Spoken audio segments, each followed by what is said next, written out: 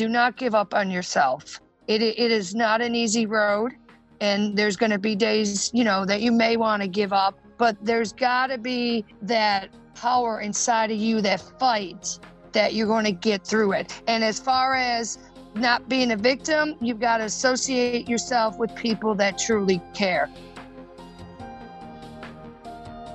Hello, and thank you for joining our podcast, Hope to Recharge, a show that is designed to bring hope, inspiration, motivation, and some practical tips to those that are battling depression and anxiety, and to those that are supporting loved ones that are going through the journey in this difficult time of depression and anxiety. I'm here to tell you, you are not alone, and we will live beyond depression and anxiety. We will share our stories, one story at a time. In a world of mental health, together is better. I'm your host, Matana. Thank you for tuning in. Before we continue, I would like to announce our sponsor, BetterHelp.com. I myself just started with BetterHelp.com. I'm excited to start with my new therapist. It's going to be very convenient for me because I travel a lot. I also have some time in the evenings that I can work, and most therapists do not see past 8 p.m. BetterHelp.com is an online platform, over 4,000 therapists, and you can choose the one that is matching for you. It's affordable, it's accessible, it's convenient, it's secure. You can text them, you can chat with them, you can video call them, you can use your tablet, your computer, your phone. It's on the tip of your fingers. You don't have to travel anywhere. If you're remote and you're looking for a therapist, and maybe your community doesn't have someone local that is specific therapist for what you need, why not sign up on BetterHelp.com and get the therapist that fits your needs? It's also super private. You don't have to go anywhere and be seen in public if you're still struggling with stigma. So visit BetterHelp.com. That's BetterHelp.com/hope to recharge. They're offering our listeners 10% off on their first month. So go to BetterHelp.com/hope to recharge. Find your therapist. Hello and welcome to Hope to Recharge. Thank you for joining me here today. Today we are going to speak to somebody that is changing the world in a way that is one of my biggest dreams to bring awareness to the world. I'm speaking today to Miss Oz, aka Tammy, and she is a phenomenal human being. Phenomenal. Why did I call her Miss Oz? Because she is a teacher. She's an educator. And not only is she an educator, she is somebody that connects to children and to maybe even young adults in a way that most human beings don't see. And after speaking to her for a short conversation, I don't really know her. She reached out to me after she heard her friend speak on our podcast. She said that she can add to the conversation. And after we spoke a little bit, I'm like, this is it. This is what we need to speak about. And Miss Oz has this special, unique gift of not being afraid to talk about her mental health, even though she's an educator. So first of all, welcome to our show. Thank you so much for making time. It's the end of vacation. The most stressful time for teachers.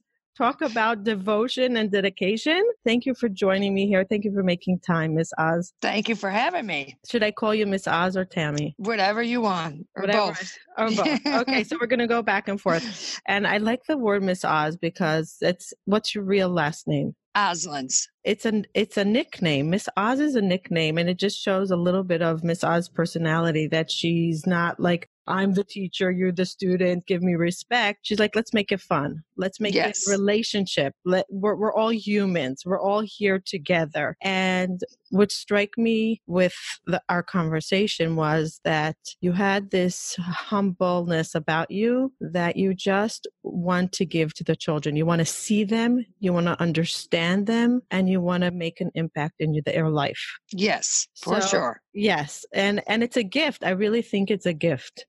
Thank you. Were you always like that as a little girl? When you were growing up, did you have a mentor in your life, a teacher or somebody like that was making an impression that you said, I'm going to be like that when I grow older? Yes, I had my one I remember mostly is my English teacher, Mr. Muehlberger. He just cared, and he just kind of let us be our own person. And like, for example, we had to do an essay, and I did mine on street fighting. And he's like, okay. And then I brought in this little pop-up thing and I kind of just did some kickboxing moves and things like that while I was doing my essay and presenting it. And he just let us be who we wanted to be. I mean, we had to still follow protocol and obviously learn English and all that. And as long as it was in the English format and how he wanted it, that's what I loved about him, because he was just goofy. He would stand on the desks and he would just have such confidence in you. You just couldn't help leave his class happy. Wow. So he was really a role model in your life. Yep. Did you know that you'll become a teacher when you were his student? No, actually, my my dream in my yearbook, I put I wanted to be an athletic trainer, and my dream was to be an athletic trainer for my favorite football team, which is the San Francisco 49ers. So I started out in college with athletic training, with a concentration in health and PE. And I really thought I was going to be like more of a strength and conditioning coach. But as I started to go into athletic training, it was more hands-on and I was just more bored, to be honest with you. I needed to be more active. So then I think it was my towards the end of my freshman year, I decided it wasn't for me. So I continued with the teaching aspect. Oh, wow. So that's a little bit of a background on your job and how you got to it. So give us a little bit of a background. Where did you grow up? I'm originally from Buffalo, New York, but now I live in Richmond, Virginia. My parents were married for 52 years. Wow. Matter of fact, today would have been my dad's 80th birthday, but unfortunately he passed 2 years ago. So it was our second birthday without him. But I have 4 brothers, and out of the 4, one is my twin. Oh, you're a twin. Yes. I didn't know that. Yes, I'm 5 minutes older. You're 5 minutes older. Are you the oldest in the family? No, we're the youngest. You're the youngest. Okay, wow. So you have a twin, and are you best friends with your twin? Yes, I always tell people, the best thing about twins is you're born with the best friend. Yeah. And I pretty much talk to him every day and sometimes 2 or 3 times throughout the day. And when he actually first moved down to Richmond first. And so I think we spent like a year or 2 years apart, which was really tough. And when they talk about twins and say how you do everything together, and even though we were apart, I'll never forget on my mom's birthday, like 2 years in a row, we bought her both the same card. Without planning. Exactly. Yep. Wow. Yep. Wow. So he lives near you now? Yes. He's about 30 minutes away from me now. So that's fabulous. That is fabulous. So you grew up in Buffalo, which is freezing cold. Yes. Talk about mental health in the cold is not something that helps us, right? Right. I didn't realize that the winter months would really affect my mental health, in the sense that I noticed when it got darker, I would start to go more into depression. So I didn't realize the seasonal affective disorder existed until one of the doctors told me. So for me right now, even here in Richmond, starting in October, I will start an antidepressant. And I will take that until probably about March, April, when the sun starts coming out more, because the darkness does really affect my mood. Right. So I'm going to go into the whole medication and your story soon, but I just want to give the audience a background on how we came to speaking about mental health. So Miss Oz told me that even though she's a teacher, she does not shy away from the topic of her battle with mental health, her depression, anxiety. Is it bipolar? Yes, bipolar 2, the rapid cycling. Okay, so can you give the audience a little bit of a description of what bipolar 2 is and how you were diagnosed? So bipolar 2, for me, the rapid cycling is where I get highs and lows. Sometimes it can happen within hours. Sometimes it's within days. So basically it's a mania, and then sometimes I'll just go into depression. But what happens, it happens, like I said, throughout the day. So that's why it's called rapid cycling, because I'll just change rather quickly. And sometimes I don't know when it's coming. And sometimes I can feel the change. Like a perfect example would be when I was younger, my mom would always laugh and joke and say, will the real Tammy come back? Because I would go to the bathroom happy as a bird, and then sometimes I would come out just very irritable, and that's how quickly I would change. So, and that's when I was diagnosed back in Buffalo with that diagnosis. How old were you? I would say my late 20s. So I would probably say like maybe 23, 24. And what was it like growing up with that? Was there a stigma against your moods? Were you afraid to hang out with people because people are going to say, "Oh, she's moody"? No, not really. The funny part is I really liked school. I was the type that I really enjoyed going because I liked the social aspect of it. And I actually call myself a nerd in the sense that I love to learn. Mm-hmm. So I enjoyed going to school. I really didn't notice the changes until senior year. And like I said, I never had difficulties with friends in school. Mm-hmm. I think I was well liked. And so it really wasn't an issue back then. And I really didn't notice the changes until my senior year. I know one time, for example, I just said to my best friends, I'm like, let's just go to Florida. We'll just skip right now and go. And they laughed because I was always a funny person in school. I was actually named the class clown for my senior year. Right. So I think a lot of times when I would make comments like that, they just thought it as me being the class clown.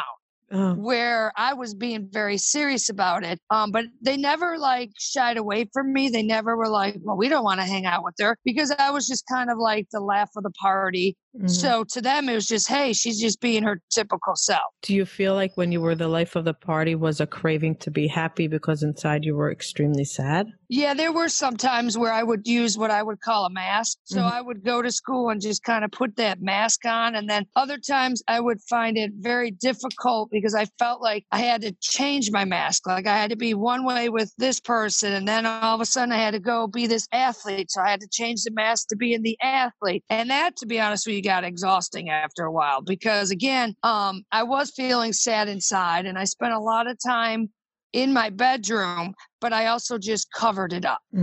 So did you speak about it with your friends? Did you say to them that I'm on an off time? Now, once you were diagnosed, you were already past school. Was it college time or post-college? Yeah, at college time. Yeah. But definitely during high school, my senior year, no, I didn't say anything to them. I did a lot of, like I said, just kind of hiding in my room. I did like to party a lot in high school. And, I definitely did not, I would not classify myself as an alcoholic whatsoever, but I did like to binge drink quite a bit during my high school days and my college days. But like I said, high school, I just hid a lot from people. Like I said, I would just spend a lot of time in my room. Having 4 brothers is awesome, but it also had its downfalls too, because, if I had a problem with a boyfriend or something, their first reaction was, okay, well, let me go beat them up. And I was like, that's not going to help me. You wonder why I'm single. It doesn't help me, and they meant well, but, and at the time I didn't get along with my mother whatsoever. So I really didn't have another female to talk to. Wow. So that's where it became difficult when I started to notice these changes, especially, and I felt lost at times. And my daddy, who I love, he spent a lot of time coaching, and he actually worked 3 jobs to support us. Wow. So I didn't have a very close relationship with him at that point either. So I was just kind of a lost soul, just kind of trying to hang in there myself. Did your mother accept the fact that you had bipolar? After I was diagnosed, yes. After I was diagnosed, I felt, and I think they felt, we finally had answers to my outbursts and also some of the things I did. It was almost relief on our part. Like, okay, this is why this is happening. This is why she did these things. And I've always told people from the beginning, I never, ever use my illness as a crutch. I take ownership for some of the things I did. I chose to do them. I knew very well what I was doing. Now, some of the stuff, no, I had no control because that's part of the illness. You lose control. And I think that's a difficult part for people to understand. I want to deep dive on that because it's something that fascinates me. It really fascinates me because we are human and we have choices, but then our mind does something that we can't take control over what we say, what we do, how we act. So when one is in a relationship or one is in a workplace or something like that, how do we hold them accountable when it's an illness? How do we have the boundaries of this is what we do in the workplace or in the house or in friendships or whatever it is in any relationship versus what our mind is telling us to do and we have no control? Give me a little bit of an example of something that you would say I didn't have control over it. One perfect example would be one time when I was in college, I was on mania. So if people don't understand what mania is just like this euphoria times 10. Like you just are so high. It just, for me, it's a lot of racing thoughts. The best way I describe my mania to people is if you've ever watched a hamster go in that wheel and it just keeps turning and turn, that's what my brain does. It does not stop. And then it goes faster and faster. And I went into the mall and I spent $1,000 within 10 minutes. Wow. And I just grabbed anything. I knew what size I was and everything like that, but I was, I want this. Oh, this is nice. But then when I got home, it was like I couldn't control it. I couldn't stop grabbing things. You knew you didn't need it? Exactly. Okay. No, I just wanted it, and I just thought I had all this money in the bank. But you did not. No. And then when I got home that day, I remember I laid the stuff out, and the only thing that I remember that I bought was the most exciting thing for me was I had bought a different color toothbrush for the day, all the week. So like I had red was Monday, yellow was Tuesday, Wednesday was blue. Oh, wow. And that was so exciting to me. And I remember this was before I was diagnosed, but I remember my mom said to me, what the heck is wrong with you? What are you on? Because I was so excited. It was like I couldn't stop talking. And, wow. And that's another thing for me. The hamster wheel goes and goes, but so do my thoughts and so does me talking. And sometimes the hamster wheel gets so out of control where I can't think about the next sentence because I can't even finish the one I'm on because I'm already trying to start the second sentence. Is this common for bipolar too? Yes. This is common.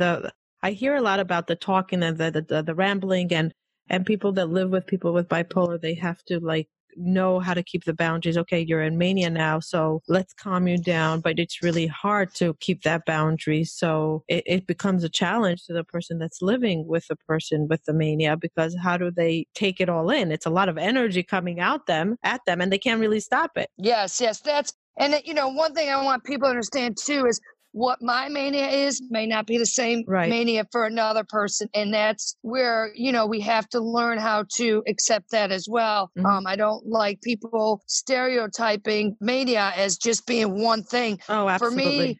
For me, mania could be, yes, I have Energized Bunny. I can get things done, but I can start things and then I can't finish them because I'm going on to the next thing.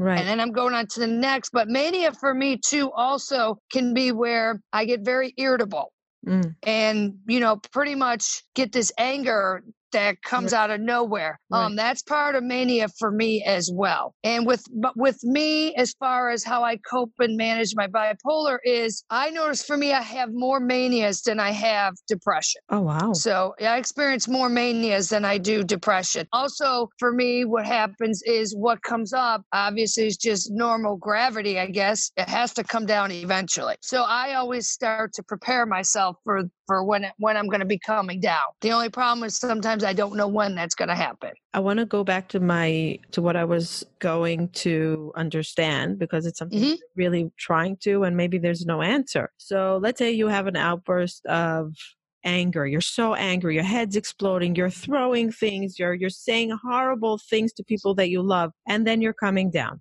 You're calming down, you're coming down, and then you remember. It's not like you don't remember what you did. You remember clearly. It's not like you're drunk or you're high and you don't remember. You remember what you said and what you did, and then you feel terrible. Yes. So you were saying you don't use your mental illness as a crutch. How do you feel accountable when it's not you, basically? It's your brain taking over your body. For me, that happened several times. And fortunately, the brunt of the person that took most of it was my mother. after I learned that it was part of the illness, basically it was just a matter of me going and apologizing and letting her know that I was having one of those moments, those moods. And, you know, since she got to know me real well as far as with this illness, I'm very blessed that she could see the difference. Like she could tell, she will know like if I'm having a moment.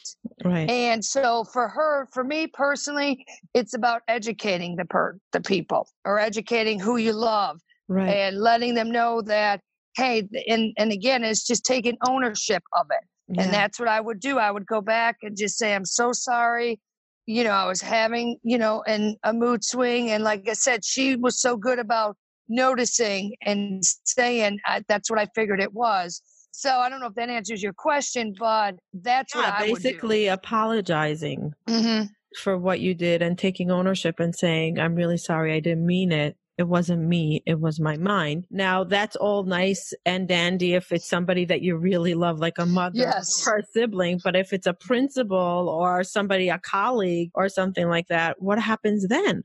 As far as that goes, then again, to me, it's about educating the person. I'm all about educating people. So I really haven't experienced that as far as my workplace goes. Again, the best part is I'm been able to be in recovery, and I've been able to manage the mood swings. So for me, I haven't really experienced any of that. But if I have, it's just a matter of going back, apologizing, and explaining and educating the person. I think this takes us to even a deeper level of not hiding from symptoms and go get diagnosed. Go figure out what is going on with you. People are afraid. What are people going to think? Shame, stigma, and then they're losing relationships. They're burning bridges because they're not diagnosed. Once they're diagnosed properly, first of all, there are medications that they could take. There's therapies they could do. There's actually behavioral therapy programs that they can go into to make it less effective, or less, or as you said, notice when it's coming on and say, okay, I feel like it's coming on, bear with me. A little bit of preparation. And when people are hiding behind what they're going through and they don't want to get diagnosed, they're basically hurting themselves and everybody around them. I know before I went into teaching, I was doing a fitness job, a fitness coordinator at a General Motors plant. And that was right after college. So first full-time job. And again, that's when the bipolar had really kicked in. And I do remember I was really struggling at that point with depression. And I remember there were days that I couldn't get out of bed. I couldn't go to work. I would call in, and then even at work, when I was working there, I was very moody.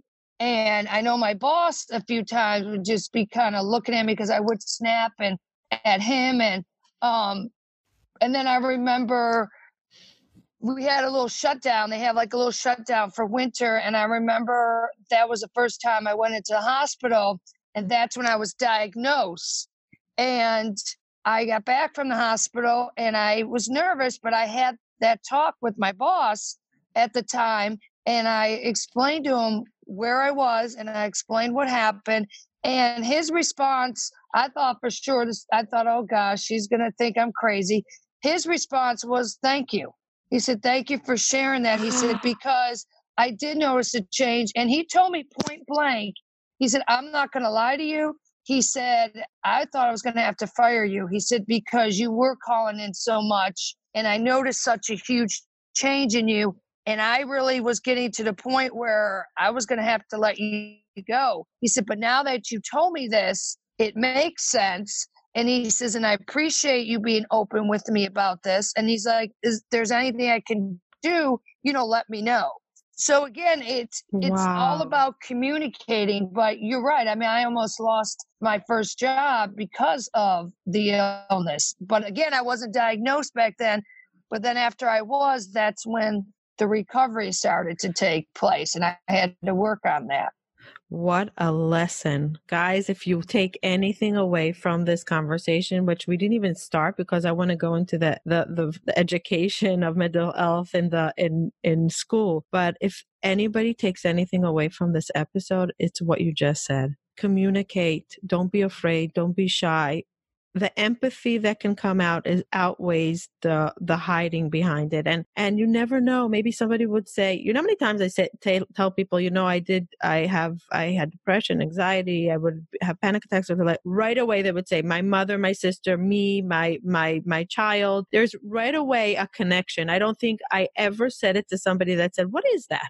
Like they had no idea. There's some kind of a connection, a bond, an understanding. Not everybody understands what it is if they don't go through it. But the judgment is, I don't think I ever got a judgment. I never got that, oh, she's crazy. Oh, I can't deal with her, like in a way of, she just told me something and I need to keep my boundaries. So the communication is so essential and so key. Yeah. And I know when I first came out with it, I actually did a blog and I posted it on Facebook. And, for us older people, Facebook is where we go to. Right. And so I posted it, and I'm not going to lie, I was nervous.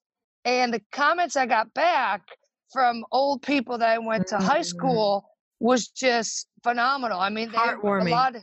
They were just like, we had no idea in high school. You didn't show anything. And then some of them were like, you could have always came to us, or. So again, it's you're right. You don't know what reaction you're going to get unless you're very open about it. Right. And not all of it's going to be positive. I'm well aware of that. Right. But for me personally, the positives has outweighed the negative by a lot since I've been very open about it. Right. So what I want to go into now, first of all, I wanted to ask you about your twin. Does he also have mental illness or some kinds of... No, he does not. Nothing. The only thing he gets is, I don't mean to laugh, but the only thing he gets is night terrors. That's it. Wow. So is that a form of mental illness or not? No. It's just say, I mean, it's, you get nightmares, but that's the only, and I think a lot of it too, I don't know, might be wrong. I'm not a doctor, but I think maybe too, because we're fraternal and, you have two separate eggs. So I'm not, maybe if he was identical, the outcome would be different. I'm not sure. Right. Okay. Does he have empathy to you? Does he understand what you're going through? Yes, now he does. He went to a training because he works in the law enforcement, and he went into that training, the CIT, which is a crisis intervention team, and he was selected. And I don't like to throw religion at anybody, but I'm a very faith-based person, and so is he. And I really believe he was chosen to be one of the first people in this class. And they went through that training, and he called my mom that night crying and just telling my mom he had no idea what I was experiencing until he went through that training. And it opened his eyes in so many ways. And he just felt bad because, again, even my family in the beginning just thought I was doing a lot of the stuff for attention, and they just thought I was just being a jerk. But now he realized it was part of the illness. So now he's like one of the first ones I will call. And he sometimes will notice symptoms. One time I was at his house and I was just having a rough day, and I left and I said, all right, well, I'll see you later. He said, okay. And then he called me. I pulling out of his driveway, like not even 2 minutes later, he's called me. He goes, are you all right? And I just lost it. And I started crying. I said, no, I'm having a rough day. And he said, I knew it. He goes, I knew it. He said, come on, let's talk. So we talk. What a good brother. Yeah.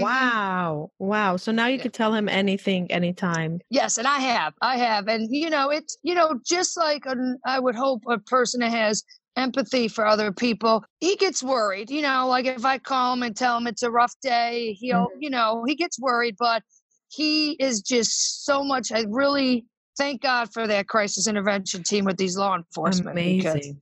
So I want to give a few minutes of a background of how you got hospitalized the first time for your bipolar episode. You were a teacher at the time or not? No, I was still the fitness coordinator. Okay. So I was back in Buffalo, and I had a probably a serious bout of depression, and I just couldn't get up, couldn't get out. And one time my mom had to call the crisis intervention team because, I just couldn't get out of bed and I just kept talking about taking my own life. So they came to my house and they had, suggested if it gets worse to check myself in. So I remember it was a Christmas. I don't remember what year, but it was Christmas and I just couldn't stop crying. And Christmas is usually one of my happiest days because it's Christmas. I just love Christmas. And I just couldn't stop crying. And so I remember what my parents and my family didn't know was I had been working too, working full time. And then I was going to grad school part-time, but I had also been saving up for my funeral. And they didn't know that. In my mind. So you were serious about it? Yes. In my mind, I was thinking if they had enough money to bury me, wow, then it would make the pain less for them. And in the back of my mind, I really thought they would be okay after like 2 or 3 months. The healing process will be done. They'll be able to move on with their lives. Wow. And so what they didn't know too, prior to all that, checking myself in the first time, was I did have one attempt at suicide and it failed. Yes. And it failed. Where was it? It was at home. It was a Saturday night and I had been drinking like a typical weekend for me. And I came home and I had gotten into a fight with a boyfriend at the time. And I remember I was just so upset and I just couldn't handle it anymore. So I took a whole bunch of muscle relaxers that my mom had. I don't know how many. I just dumped them in the palm of my hand and I just swallowed them. And I remember I went to my room and I remember the room was spinning really fast. And I remember laying on the bed and I was just crying. And I just remember the room spinning. And then I remember it started to your mom? I told her later on. Yeah, I didn't tell her right away. No. Right. Wow. And then I just remember the room went black and I thought for sure I was gone. And then I woke up the next day. So that Christmas I made the tough decision. Wait, so your parents didn't even know? I'm still processing this whole. Oh, sorry. Wow. So you happen to have survived by miracle? Yes, I did. Yes. Your parents didn't even find you half sleeping, half dead? Nope. Did you not take enough? Were you upset? Apparently not. I mean, I was upset the next morning. Yes, the next morning I was upset. The first reaction was not, oh my gosh, I almost took my own life. My first reaction literally was, I was dumb enough. I'm alive. Yeah, I'm too dumb. I couldn't kill myself right. That was my first reaction. Oh my goodness.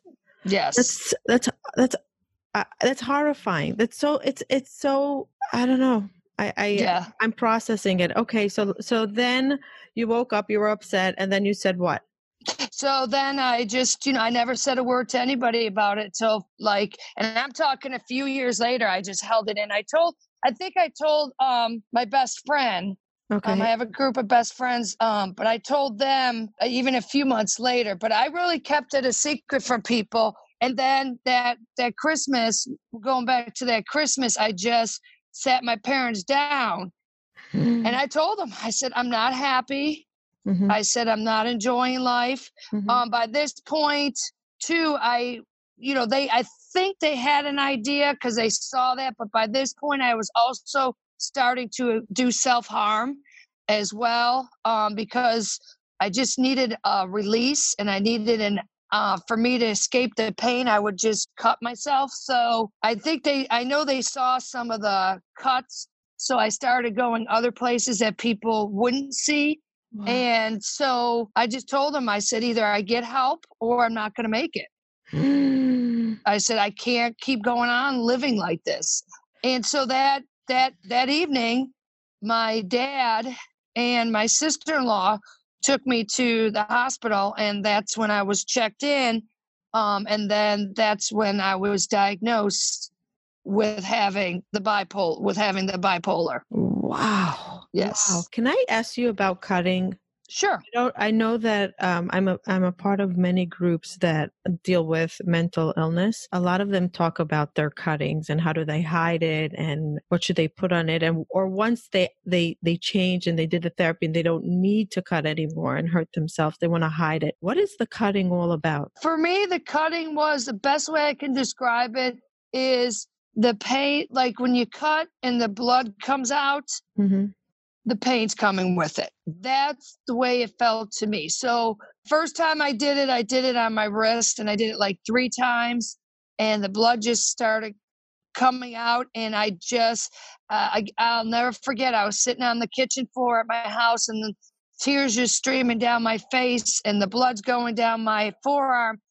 And it was just such a relief. I was like, the pain was escaping. So that's, to me, that's why I would cut. Psychological visual. Yep, that's why I would cut. It just would help.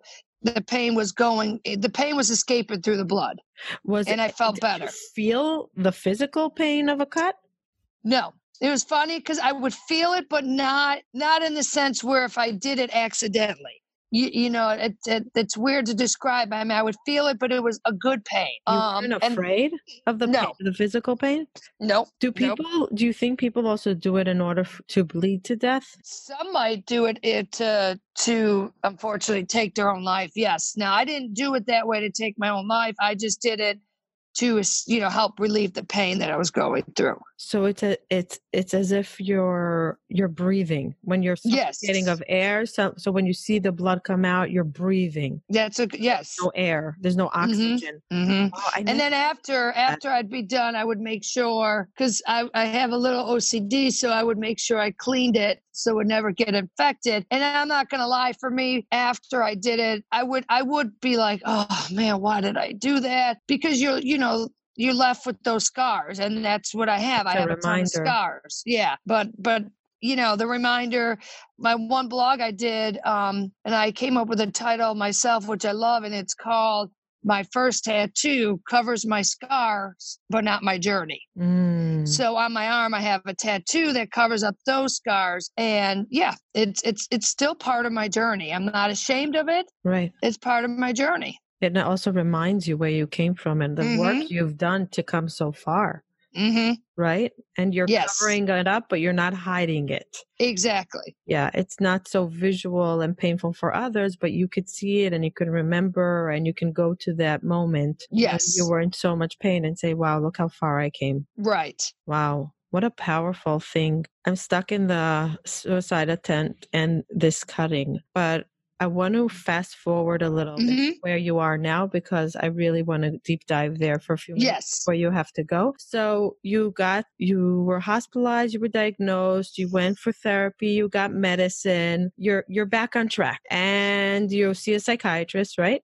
Yes. You see a psychiatrist and you feel like your life is getting a little bit more stable. Yes. Okay. When did you decide that you're going into education versus what you were doing before the training? After 7 years of working at the fitness job, I started to become a little bit bored with it because, again, it was just training people. So I already had my teaching license. I just couldn't find a teaching job back then. So I started applying, and then my sister-in-law was at a school. She's a guidance director at one of the schools, and so the school she was at had an opening for a health and PE teacher. So she said, why don't you apply? And I did, and I was able to get the job, and that's when I moved down to Richmond, Virginia, and started my teaching career. Did you tell them right away that you're bipolar? No, I actually was not open with my first school. Like, I was open with my colleagues, but not my administration. It was after 7 years at that school, I was transferred. I put in for a transfer, and I was able to relocate at another school. And that's when I think I started to really feel very comfortable in my own skin and in my recovery to be able to share it more with people. And that's when I was very open with the administration that I'm at the school now to share it with. So before you got the job, they knew that you had mental illness. Yes, my principal and we seemed to connect really well on our interview. Mm-hmm. We just established a great relationship, and that I just felt very comfortable. I'll be honest, I don't even remember the conversation because we talked so much, and I just remember being point blank about it. And I just said, I cope and I manage with bipolar, and I never say my bipolar because I don't own it. It doesn't define who I am. Right. And so I remember just sharing. And then one time the counseling department decided to do these stories, and they were the Route 250s. And they asked teachers if they'd be interested in sharing stuff that maybe students wouldn't know. Mm-hmm. And I was like, oh my gosh, that would be an opportunity for me to express my mental health. So I did go to my principal beforehand, and she knew right away. She says, you want to talk about your mental health, don't you? I said, yes. She was, that's fine, but we had to do some parameters because of teaching and things like that. So the part that I was able to share with my students was about how I deal with depression. Mm-hmm. And I just explained to them that what I went through. And I said that, I had to get help. And I told them not to be ashamed, to always ask for help. And then I used these cue cards, and I just gave them like 3 words. I think it was strength, hope, and love that got me through everything. And so at the end, though, I said to them, those of you that have had me as a teacher, those that just know me, if there was a room of 10 people, would you pick me out as the one that has to cope with depression? And the feedback I got from the teachers and the counselor herself said, oh my gosh, these kids' mouths dropped. They had no clue that you were dealing with that. They never said, they said there's no way we would have picked her out. Wow. And but then when they asked the students, I would say a lot of them said they could relate to my story because they were dealing with the same thing, and they felt, some of them even said, hearing her story makes me feel better because she always has it together, and just her smile. And so it was so nice to read the comments and be able to reach out to them and touch them in that way. So special. So special. So now I know that you speak about it with your students. Some students even came to you and said, Miss Oz, I'm suffering. Can you help me? And you're always bringing life to the classroom, but with being strict as well. You have that fine balance of seeing them, letting them express themselves, but still there's the rules, there's respect. And is that something that you think was a trait by you because of your struggle? Oh, definitely. And I think it was a trait that was and I'm not an English person, so is it instilled or installed into me by my parents? My dad was a captain in the Marine Corps. And before he became a special education teacher, that's where I got my teaching roots from. And he did 2 tours in Vietnam. So he would run the household kind of like it was a boot camp. I mean, we were raised with structure and discipline. And that, I think, just became who I am. That's one of my attributes to who I am. I've always been very structured and disciplined. But this year, with the mental health, the lesson I did with the students this year was I had them pick a mental health illness, and I picked, I think, like 5 or 6 of them, and they had to work in groups, and they had to come up with a presentation, and they had to answer questions. But what blew my mind, I actually was surprised, was what blew my mind was some of the stuff they shared. And I'm talking, I teach middle school. And if anybody knows about middle school, that's the hardest, tough level to teach. Not teach, but for them as well.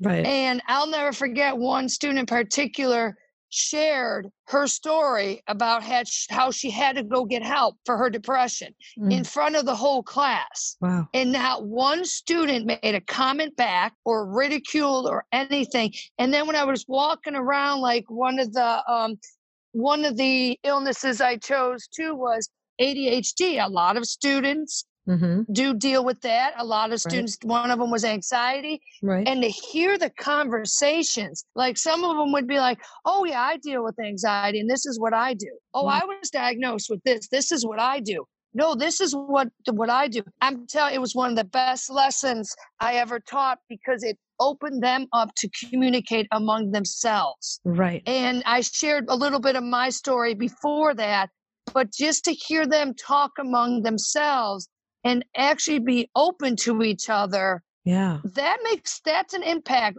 And that's I get frustrated with mental health as far as the youth because we have to open our eyes. Yeah. They have to be able to talk about it. We've got to get more resources for them. It's okay for them to talk about it. There's still that stigma. Why? Why do you think that a history class is so much more important? We learn biology. Like, Right. why don't we talk about mental health in biology? I have no idea. I really don't. And I wish, history shows, I could be way off. So I'm not a history teacher, but if I'm incorrect, then I apologize. But I thought I learned that, or someone had during my research, like Abraham Lincoln, I think they said even George Washington. I do believe they said Albert Einstein. All three of them dealt with some type of mental illness. Absolutely. So huge leaders. Yes. And there's a whole article that came out about that big achievers have to go through, I think it's bipolar, because their mania is what gets them to get excited about their dream. Right. The average person that doesn't have the mania can't even get there to dream about it. Right. So the big inventors and leaders, a lot of them have bipolar. And that's what we need to, and I want people to understand with this illness, it is not an easy road. It has not been an easy road for me, and it's not going to be an easy road. But I'll be honest with you, it was the second hospitalization that took me to accept that this illness is going to be with me. Once I accepted it, that's when I started to really achieve things. That's when I really started opening up. That's when I started to stay on my treatment plan. I'm very vocal about my treatment plan too. I make sure that I communicate with my doctors. Yeah. So again, I've been able to achieve such great things, and I really do contribute having this illness put that fire under me. And help me achieve these things. And change lives along the way, because you're with young children that are just starting off their life, and maybe they're dying inside from shame or fear, or not even knowing what they're feeling because no one talks about it in school. Right. And I tell my students, I'm like, at any point, if you need somebody to talk to, my door is always open. I'm like, my expectations are here. I know I only set them because I know you can reach them, but I've always said to them, please do not think that I may be hard on you, but I'm always here for you if you need anything. And like I said, I've had a few come to me and we've had talks and I've helped them get through some of their anxiety. I'm not a doctor, so I'm not going to talk anything about medication with them because I'm not a doctor. But I try to give them some coping skills maybe they can use, or even sometimes a lot of them just want to talk and they just want you to listen. And sometimes some of them just want a hug, and the hug can get them through that day. So, that's free. I love hugging my students. Sometimes some of them are like, please. I'm like, oh no, give me a hug.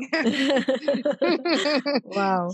And what are the other teachers saying about you talking about it? Is there a stigma over there? Do you feel that there's a little bit? No, I actually work at a school that we are like a family.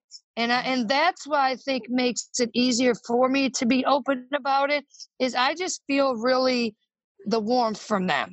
And, some of them will say to me, they will hear my story. They'll read my blogs. I actually had one, we went to a conference, and she teaches at a different middle school.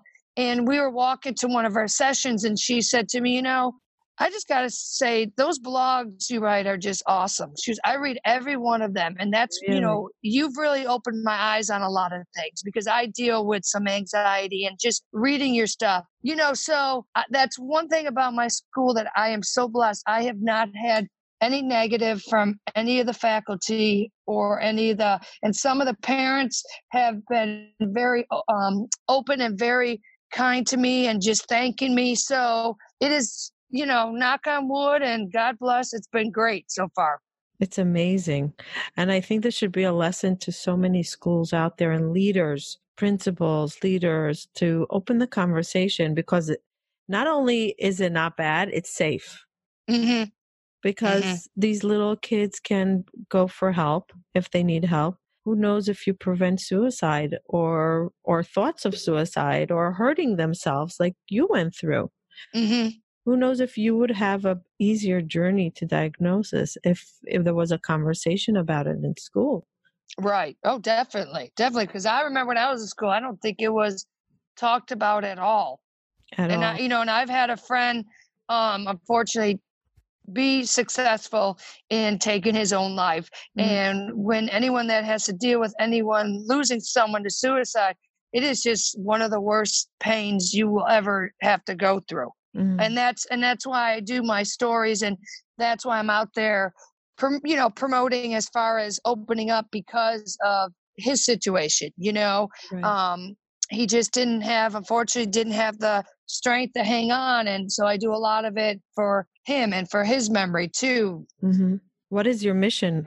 My mission is just to still keep fighting the stigma and just keep being open with my story. And my main thing is I want people to see that because I have to, cope and manage with this illness, you could still be successful. And I've had quite a few successes in my career. I was, the teacher of the year already. And then I was actually named the health and PE teacher for the secondary schools for the whole county. Wow. And that's even with my specialists knowing that I manage and cope with bipolar. And so and currently I'm writing a book. It's a book in progress. So I'm hoping one day maybe that will get published. But I won't stop. I'm just so passionate about letting people see I'm in recovery every day. Right. And maybe some people don't see it the same way, but I feel like same thing with someone that maybe is a recovering alcoholic or someone that's, dealing with drug addiction. I still have to fight. Right. No matter what. And I have to fight every day. Right. And this is something that I can't control at times. And one of my biggest complaints with people maybe not understanding is there's not an on and off switch in my brain.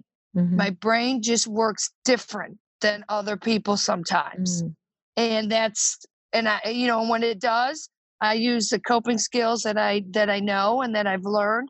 But yeah, I'm not going to be quiet about this because especially with our youth, we need more resources, and we need to let them understand it's okay to feel the way you feel sometimes. But now they've got to be able to find sources and people to go to that can help them. Do you have a dream of creating a program, just like a fitness program or a health program, a program in school for mental health? I would love to we do teach, we do have a lesson on mental health. I would love to be able to collaborate with someone, and that would be a great dream to happen. I'm just not sure where to start with that. Right now, I'm trying to have the lesson that I've done. I'm got to tweak it a little bit, and I'm going to send it to one of the ladies in the VDOE, which is the Virginia Department of Education.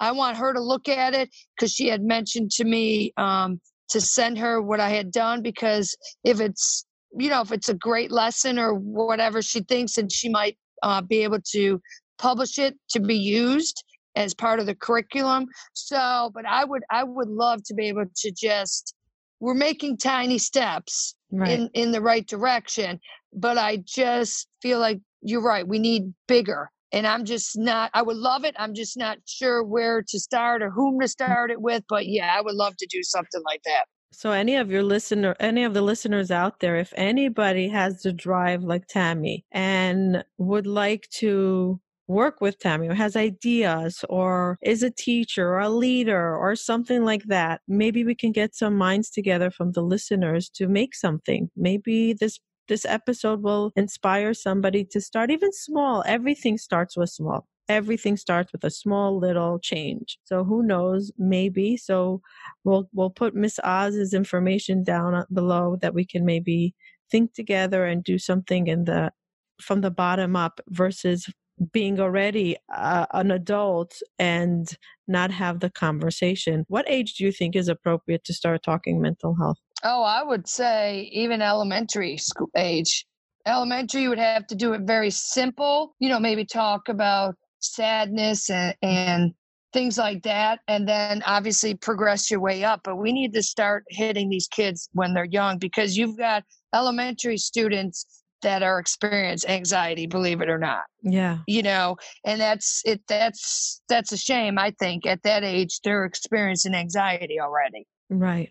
And deep sadness. Mm-hmm. Or mood swings like you went through and didn't understand why, or to know that there's a way to control it or to diagnose it properly, that they feel odd or they have to hide from themselves or something like that. So yeah, I agree. I think it needs to be a conversation from very young about how do we feel, talk about the way we feel. Whatever it is, being okay to share that we're not happy, dancing, everything is okay.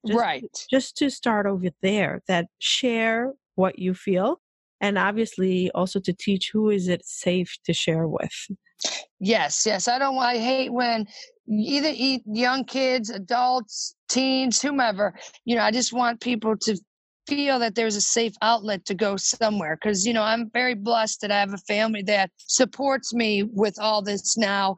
Again, it wasn't an easy journey. I think you said it earlier. I think personally, it's a lot harder on the caretakers than it is on me as far as trying to help me and things like that. But I'm blessed that I have a family that is there to help me. Some people, unfortunately, don't have that. And I would love for them to find other avenues or outlets to get the help that they need. Can you give a tip or two to those that struggle with bipolar or any mental health, how not to feel a victim? There's two words that I use, and the two words are, tattooed on my arms. I have the one arm says strength and the other one says hope. Those are the two words that get me through some days that if I feel like, let's say I'm having an off day, I just look at my arms. Not to give up. Do not give up on yourself.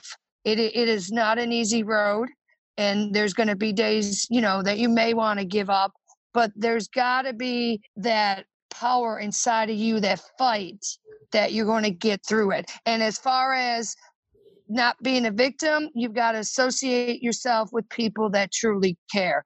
This illness has taught me that maybe people are not going to stick around because it is not for the weak. Some people cannot handle it. Therefore, if you lose people, then you lose people. You've got to associate yourself with positive people and people that are going to stay in your corner. I tell people, even if I'm having a bad day, I don't need you to talk sometimes. You just sitting next to me and putting your arm around me or even just sitting next to me, that's all I need sometimes. And my nickname Oz, if you go back to the Wizard of Oz, it means great and powerful. Wow. And that's, one of my administrators, my principal, bought me a shirt and it says, "The great and powerful Oz has spoken." And we laugh about it, but that's the Oz and the Wizard of Oz was the great and powerful. Right. So that's the way I look at myself sometimes is, I am that person that, I sometimes say, well, I don't want to sound cocky like I'm great, but sometimes that's what I need to feel. And sometimes I feel like my words can be powerful to people to help them get through. So they need to associate themselves with positive people. And like I said, the two words that mean the most to me are strength and hope. And that's what I use, those two words every day in my life just to get me through the day. And even if I'm not having an off day, Just those two words alone is what I use to get me through every day of my life. Wow. Wow. And do you ever feel, why me? In the beginning, I did. In the beginning, I was like, why me? Come on, why? No, now I don't, because I have used this such as a blessing that, again, like I told you, I feel like if I was not dealing with this, I might not have been able to achieve everything that I have. And it has really put a fire under me. So that whole why me has gone out the door. Now it's what can I do with this? Do you still go to therapy every day? I mean, not every day, but on a constant basis. Yes. Oh, yeah. I said yes. that as a Freudian because one of my dreams I said if I ever win the lottery, it would be to go to therapy every single day, but not the same therapist. I would have different therapy, like emotional therapy, relationship therapy, kids therapy, self therapy. Like it would be. Yeah. So that's my dream, to be in therapy every single day. So I was a little bit of a projection there, but are you still in therapy? Oh, yes. Yes, I go to individual therapy, and then I help facilitate a group therapy. Oh, wow. Where is that? That's in one of the local hospitals. I work with NAMI, which is the National Alliance on Mental Illness. Mm-hmm. So I work with them in Central Virginia, and I help co-facilitate a support group along with doing In Your Own Voice, which is a training I went through, and I go to psychiatric hospitals, and me and another co-presenter, we share our story. So guys, listen to this. Tammy, Miss Oz, she struggles, but she gives while she struggles. She's not a victim. Even when we struggle, we give. We give because that gives us back. That gives us power. That gives us hope. That gives us a sense of why we should live. So Tammy is running or walking. What are you running, walking for Nami? I'm running. You're running. She's running. Yeah. I'm going to run / maybe walk a little. Okay. Can we put the link below if anybody wants to support you? Even $2, $3, yes. $5. Yes. If you enjoy this episode and you want to support Tammy and be a part of her giving back, we're going to put the link. If you could send it to me, we'll put it in the show notes, because I just found out about it yesterday that she's running, and I'm so proud of her. So proud of her. Because Nami is huge. I'm actually going to be one of the guest speakers too in the beginning of the race. I want to be there. I want to hear it. You should fly out. Oh, so phenomenal. So guys, listen, when you battle, look for someone to give to when you're on the up. I'm not saying when you're down, you can give. When you're down, you sometimes need to receive. When you were saying about sometimes you need somebody sitting near you on a bad day, not even talking. This morning, I saw the Winnie the Pooh. That little thing with Winnie the Pooh and Piglet, and he said, "I'm having a hard day." It's one of my favorite all time little, what do you call it? Like a memo. Saying, "I'm having a bad day." So he says, and then says, "What are you doing?" He said, "I'm just sitting near you. You don't have to. I'm going to sit by your side." And people that don't go through mental health don't get that. No, they don't. I'm not here to know them or whatever. It's something that I didn't get. Why would you just sit near me? I'm so boring. I'm like, not only boring, I'm painful. I have a hard time sitting near people that are suffering because I get that energy, and I'm like, no, I want to be alive. I want to be happy. But it takes power to just sit, just be with somebody without understanding, without digging into it. Just be. So when you were saying, I was imagining this morning, I saw that. And I'm like, oh, one of my favorite, the Winnie the Pooh and Piglet. Oh, they actually, a lot of people can learn from their relationship. I mean, to be honest with you, and that's communicating with people and letting them know. And that's what I've told people, like my family and my friends. I'm like, if I'm having a bad day, this is what you need to do. And I tell them, sometimes it's a matter of just give me space. Right. My mom and I have a real good, and when my daddy was alive, we had a good connection of, if I was having a rough few days or just rough days, my mom would say, I would tell her, I don't feel like talking. She said, that's fine, but just text me and say, having a bad day, but I'm okay. And that's what we learned. And that's what I'll do this way. I think for them and for maybe anybody else that's listening, when someone tries to take their own life, I think in the back of my family's mind, that's never going to go away. They're always going to, I think, be scared of that. I And so agree. that's the reassurance I give them by just saying, having a bad day, but I'm okay. And my mom Right. says that's all she needs. And then Right. she feels much better. Right. And if you're not okay, tell them I need you to do X, Yes. Y, Z. Don't Yes. say you're okay just in order to protect them, because Right. for the long term, that's not good. No. I feel like it's a matter of respect. They're there Mhm. for you. Respect them, share with them, bring them in, update them. It's also giving back to them. Like, Yes. yeah, instead of just hiding. It's a hard illness to deal with, Mhm. to be a caretaker. So give them respect and share with them. Yeah, and I firmly believe people cannot help you unless they know what you're going through. Right. And unless you verbalize what you need. E- Exactly. Right. And only you know. Even sometimes we don't really know, but if anybody knows, it's us. Right. You know. Right. So when you said that you had a tattoo, that one of them was hope, I had Mhm. the chills, because you know that hope is everything. And that's why I named this podcast Hope to Recharge. Mhm. And I always, my number one question that I ask everybody at the end of the podcast is, what does hope mean to you? Hope to me means just being alive. For me, just means being alive and just being able to stay in my recovery. I mean, that's hope for me, and just hope is just for me to continue this journey and to be able to help as many people as I can. And I hope totally off the subject of that. One of my hopes is to meet Jimmy Garoppolo from the 49ers. He's a quarterback. Guys, if anybody out there knows how to do that, please contact Miss Oz, aka Tammy. That would be like a big pay it forward moment, right? Yes, but no, hope, like I said, hope and strength are just the two words that, and then the last word I would use for people, I would say, is hope, strength, and love. Mm-hmm. Because it's been a long journey for me to even love myself. But I need that love from people back as well. And those three words is what I use every day to get me through my days.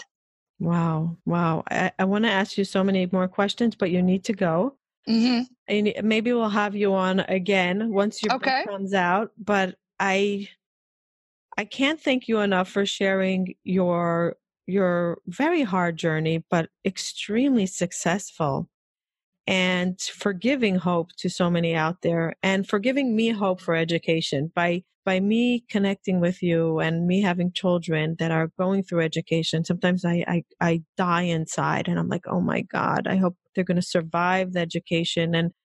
And I have hope that people like you and places like Bring Change to Mind, that they're trying to bring programs to schools, start from young. So I do have hope that one day they'll start talking about mental health and awareness in schools when they're young, and we'll educate, and we'll prevent so many illnesses, not illnesses really, because you can't prevent, but maybe for escalating, and Right. suicide and pain. Yes. And disconnections, and people running away from home, or people sending kids away because they can't deal with them, or they don't know how to deal with them. There's so many sad stories. So I do have hope that. Yes, and I hope. Oops, sorry. Yeah, go. No, and I just hope too. Give the caretakers hope too, and give them the tools that they need to be able to help them through these situations. Being a teacher, I wouldn't trade it for the world. It's one of these rewarding jobs, but I mean, teaching them health and PE, I want them to learn from me. Trust me, I want them to learn nutrition, and I want them to learn how to play these sports and team sports and all that. But my main job in that classroom is I just want them to come to a place that they have somebody that cares about them when they leave my classroom, or they leave me for that year, like especially 8th grade. When they move up, I want them to look back and be like, you know what, Ms. Oz cared. And if they don't remember the 5 components of fitness, I'm okay with that. I want them to walk away and be like, but she cared. And I'm sure they do. Thank you. I wish I had you as a teacher. All right, there we go. I wish I did. Where can people reach you? Where do you hang? A lot of my blog writings are done with when you had the former guest of yours was Ann Moss Rogers. So a lot of all my blogs are on the her website, which is the emotionallynaked.com. But I don't really have a blog myself yet. Mm-hmm. Okay. So they can just I could be more than happy, when we're done, I can leave my email address if they have any questions or anything. I'd be more than happy to give you a link or add to the link my email address if that'll help. Yeah, you could say it here now. Oh, okay. It's TWhammy, WHAMMY with the number 8 at AOL.com. Okay, that's going to be in the show notes. So if you have any questions about your children, she'll try her best. She's very busy. She's really busy. It was not easy getting her on the show. I just want you to know it was not easy, but I was really, I had to cancel the other day because I had a family issue with my baby, and she was so gracious. And I know that school's starting in a week and a half, and she is super busy, meetings to kazoo, her own life, and she made time for this. So I want you all to thank her with me for making time for us and for sharing this very important message about educating from young, not giving up, for trying again. You fall, get up, walk, don't be a victim. So many lessons in this episode. Thank you so much, Miss Oz. I can't wait to meet you. Thank you. When is the marathon? The walk is October 5th. Where? In Richmond, Virginia. It's over at Innsbruck. Is it on a Saturday? Yes, it's a Saturday morning. Oh, darn. I can't come on a Saturday. Oh. I'm a Sabbath observer. So, yeah. So I can't. But I'll cheer you on from far from New York. All and again, if anybody wants to donate even $1, it goes towards mental health to help those that are really struggling and they don't have a support like some of us do have. Yeah, and if anybody wants to donate, they can just email me at the email address that I gave, and then I could share the link with them that way, or else I'm on Facebook, because that's where I have it posted, is on Facebook. I'm going to put it actually on the show notes. Oh, perfect. Thank you. Okay. Thank you so much. Thanks for your time. I'm so excited we got to do this, and I can't wait where we're going to be next year. Oh, I know. That'll be very exciting. Yeah. So thank you, everybody, for listening. Thank you for tuning in. This was such a powerful episode. I don't know why my energy, I feel like I need to run now. Like I feel so energized from you. I was at the gym at 6 o'clock this morning. I got my workout in already. Well, I was not. So I feel like I really need to run, because I feel like you really gave me adrenaline, like hope, an adrenaline of hope. So if you want to connect with us, you can go to hopetorecharge.com or connect with us on Facebook, Hope to Recharge the Community. We would love to hear your feedback. If you're listening on iTunes, please don't forget to leave a review, especially about the lovely Tammy and how important it is to bring mental health to early education and up till the moment we leave this world when we're 120. So thank you, everybody. See you next time. Hope you have a wonderful rest of the day. Thank you for joining us and taking the time to listen. I really appreciate it. Please hit the subscribe button so you can hear further episodes. If you are listening to us on iTunes, please leave feedback and ratings below. Let us know if there's any topic that you would like to hear from us in the future. Bye till next time.